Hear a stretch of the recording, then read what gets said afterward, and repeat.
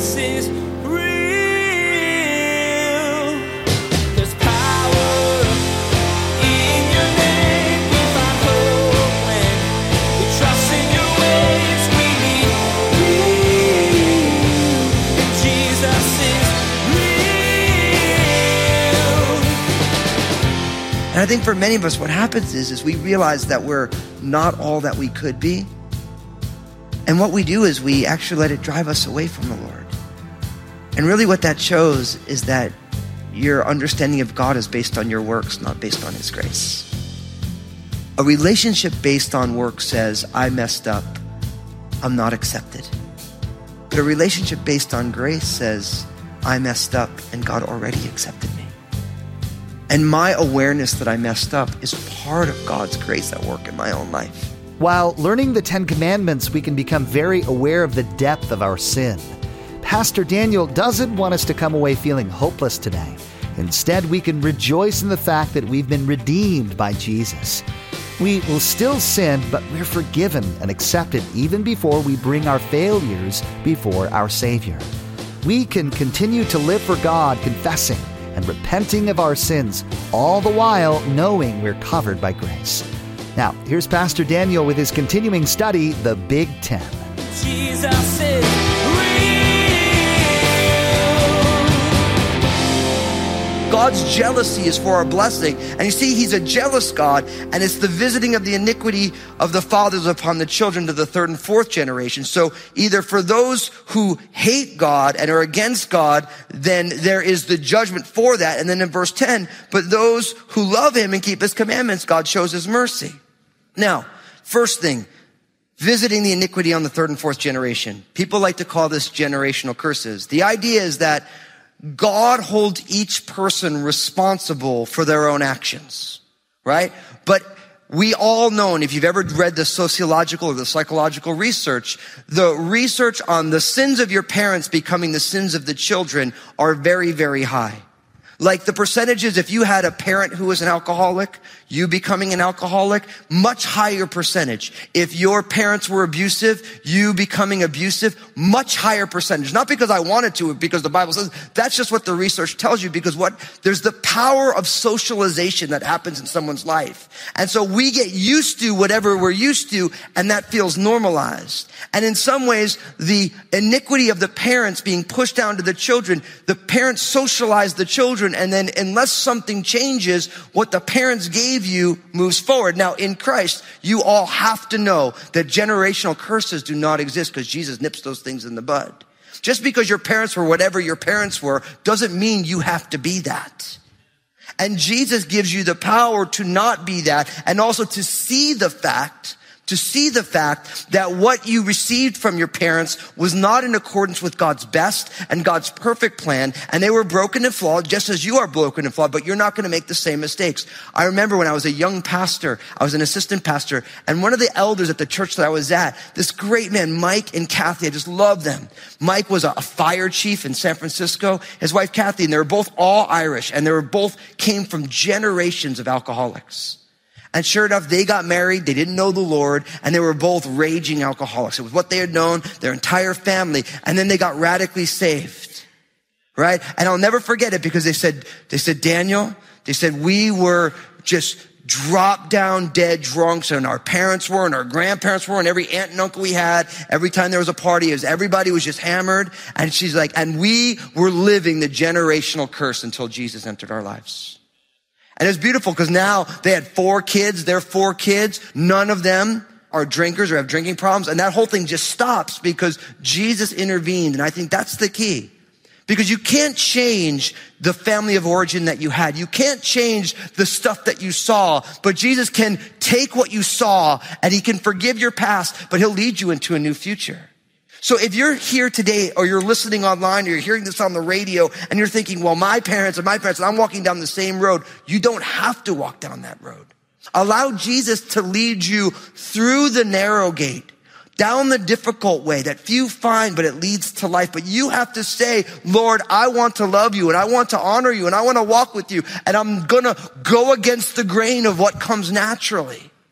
So this does not have to be your testimony. Whatever the sins of your parents or your grandparents or your great-grandparents or aunts and uncles are, does not have to be your testimony. But you get to choose that.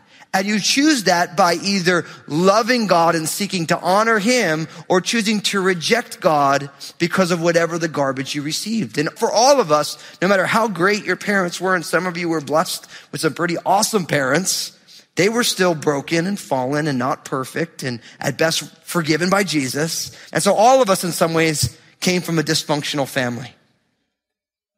But the beauty is the grace of God helps us forgive the dysfunction in our families. We live in a culture that just wants to blame our dysfunction on our parents and on our families and play the victim for the rest of our lives. And that's not the life that Jesus called us to. Does it make sense? So the idea is you don't have to experience the curses of the iniquity of your family, but you might be choosing it right now. And I've been a pastor long enough and in a congregation the size of Crossroads, I would be naive to think that everybody is choosing to honor God, follow his commandments, respond to Jesus in obedience. And for some of you right now, you're playing with fire right now. You gotta stop. I mean, I remember my dad used to say, Daniel, if you play with fire, you're gonna get burned. But you hear that stuff and you're like, but you still play with fire. And you think you're the one person who's not gonna get burned by it. But then you wise up after a while because you get burned enough times. You get enough scabs. And you're like, I gotta stop this. And I think there's some of us here right now, you're playing with fire. You gotta stop that. Because God loves you and God wants to show mercy and bring blessing. But in some ways, we have a part to play in that by saying, Lord, I'm gonna honor you. I'm gonna follow you. I'm gonna let my life be in such a way that you can bless it. That you can do all that you want to do in and through my life. And I'm here to tell you, I'm with you on that journey. Every day waking up and saying, God, let my life be the type of life that you can bless.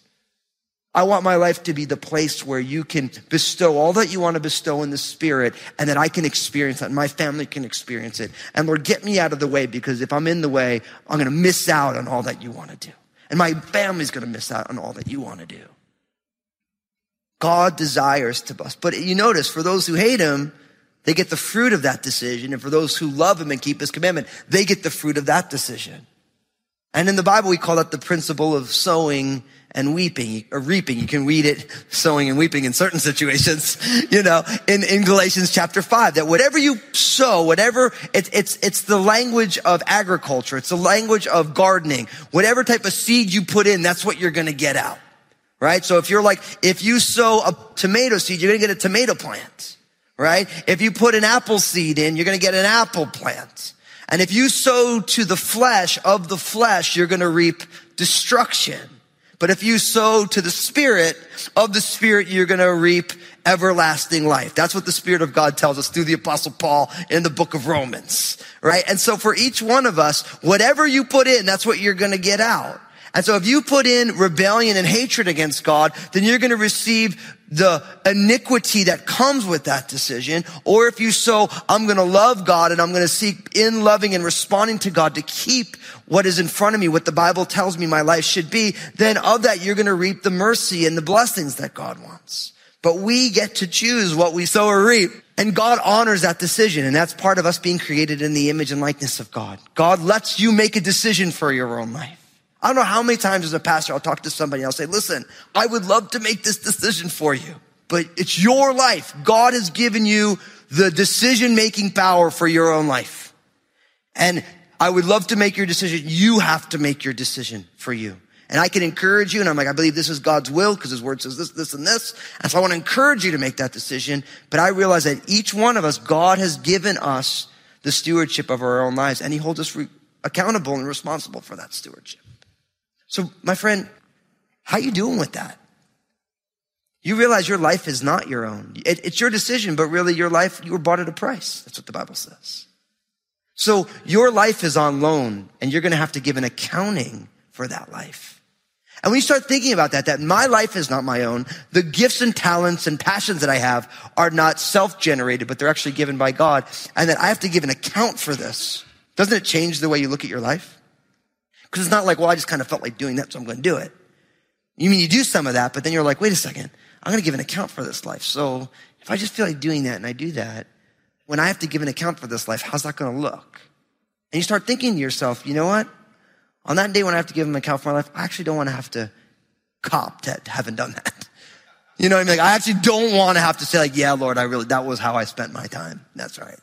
And you start thinking, you're like, well, I don't have to do that. So then you make a different set of decisions so you don't have to do that. And in some ways, that's how God transforms our lives by the Holy Spirit. Because you start saying, I don't want to have to give an account for that.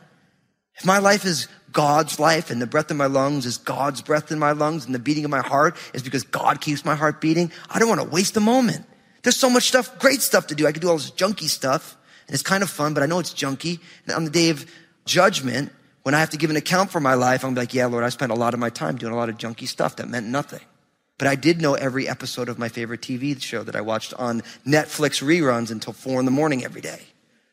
You know what I mean? And I know I'm hitting everyone's buttons right now because everyone's like, I know how that goes. You know, they put the new thing on Netflix. Before you know it, you've watched 9 seasons in 3 days.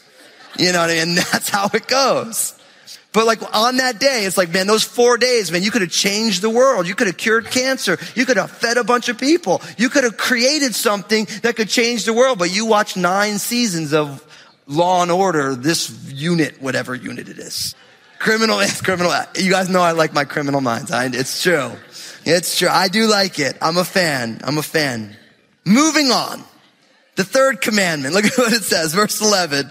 It says, you shall not take the name of the Lord your God in vain, for the Lord will not hold him guiltless who takes his name in vain. So the third commandment is not to take the Lord's name in vain. Now, this is a prohibition against the careless use of the name of God. Now, we need to talk about this because when people think taking God's name is in vain, everybody always puts it down to the name of God. Like, so you ever heard someone be like, they take out a hammer, they go to hammer a nail, they hammer their thumb and they say, Jesus Christ, right?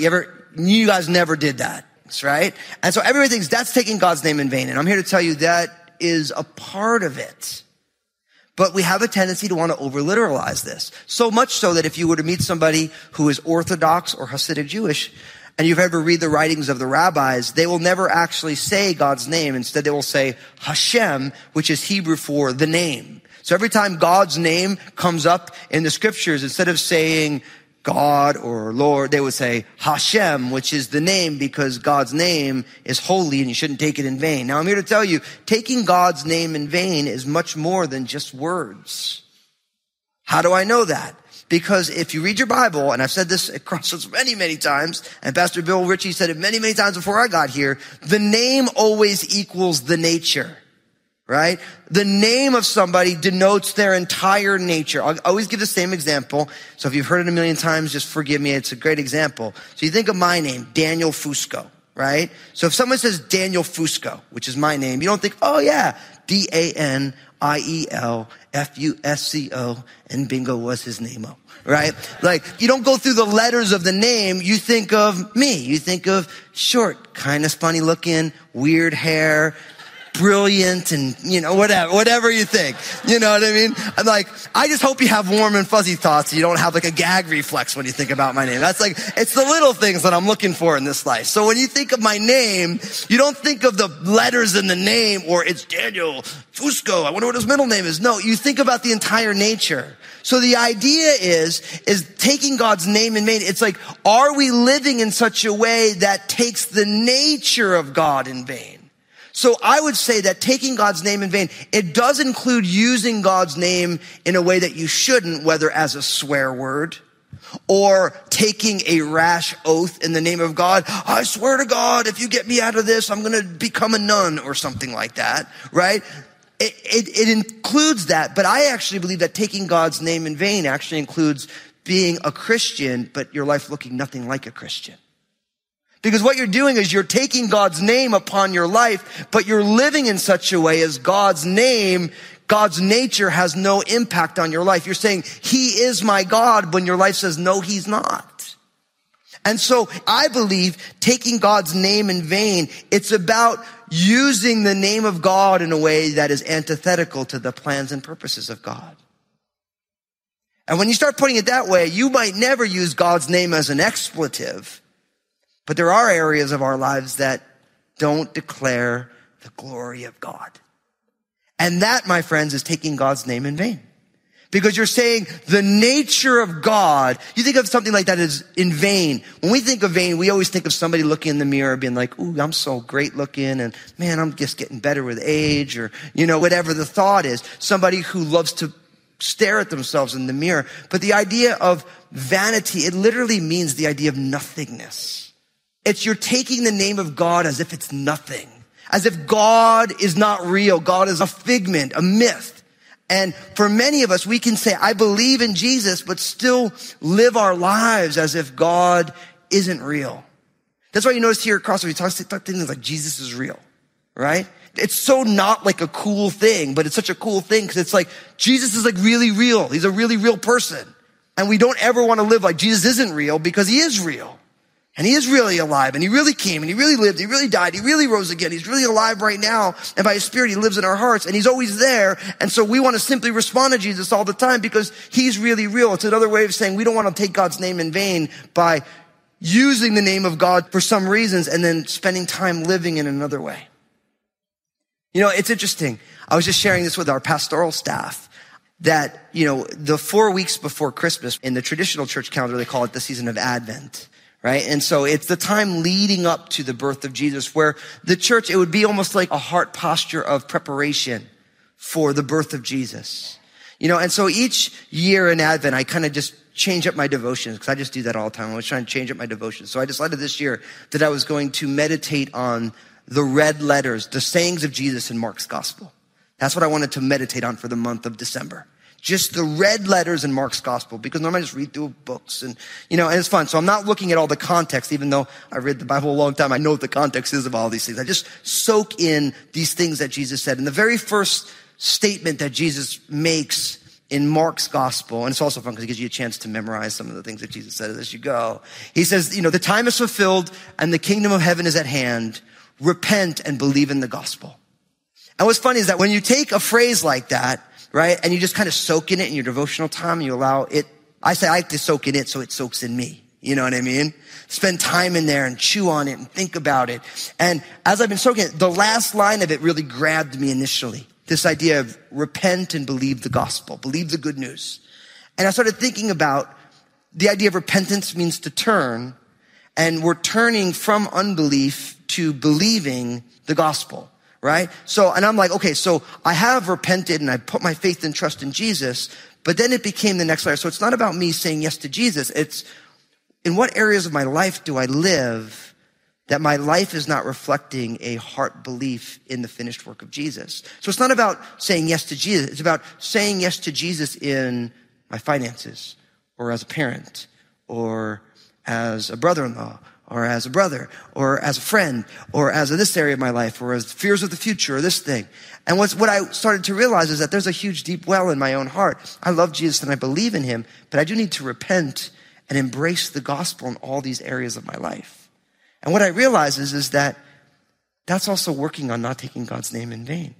Because in the areas of your life where you believe in Jesus, but in this one area you're not living out the reality of the finished work of Jesus, you're not maliciously taking God's name in vain, but you are choosing to pretend like the gospel's nothing.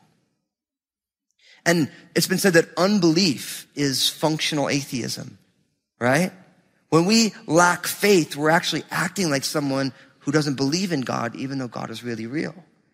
So you realize this idea of don't take God's name in vain. This is like a deep opportunity for us to say, in what areas of my life do I live as if the nature of God isn't the nature of God?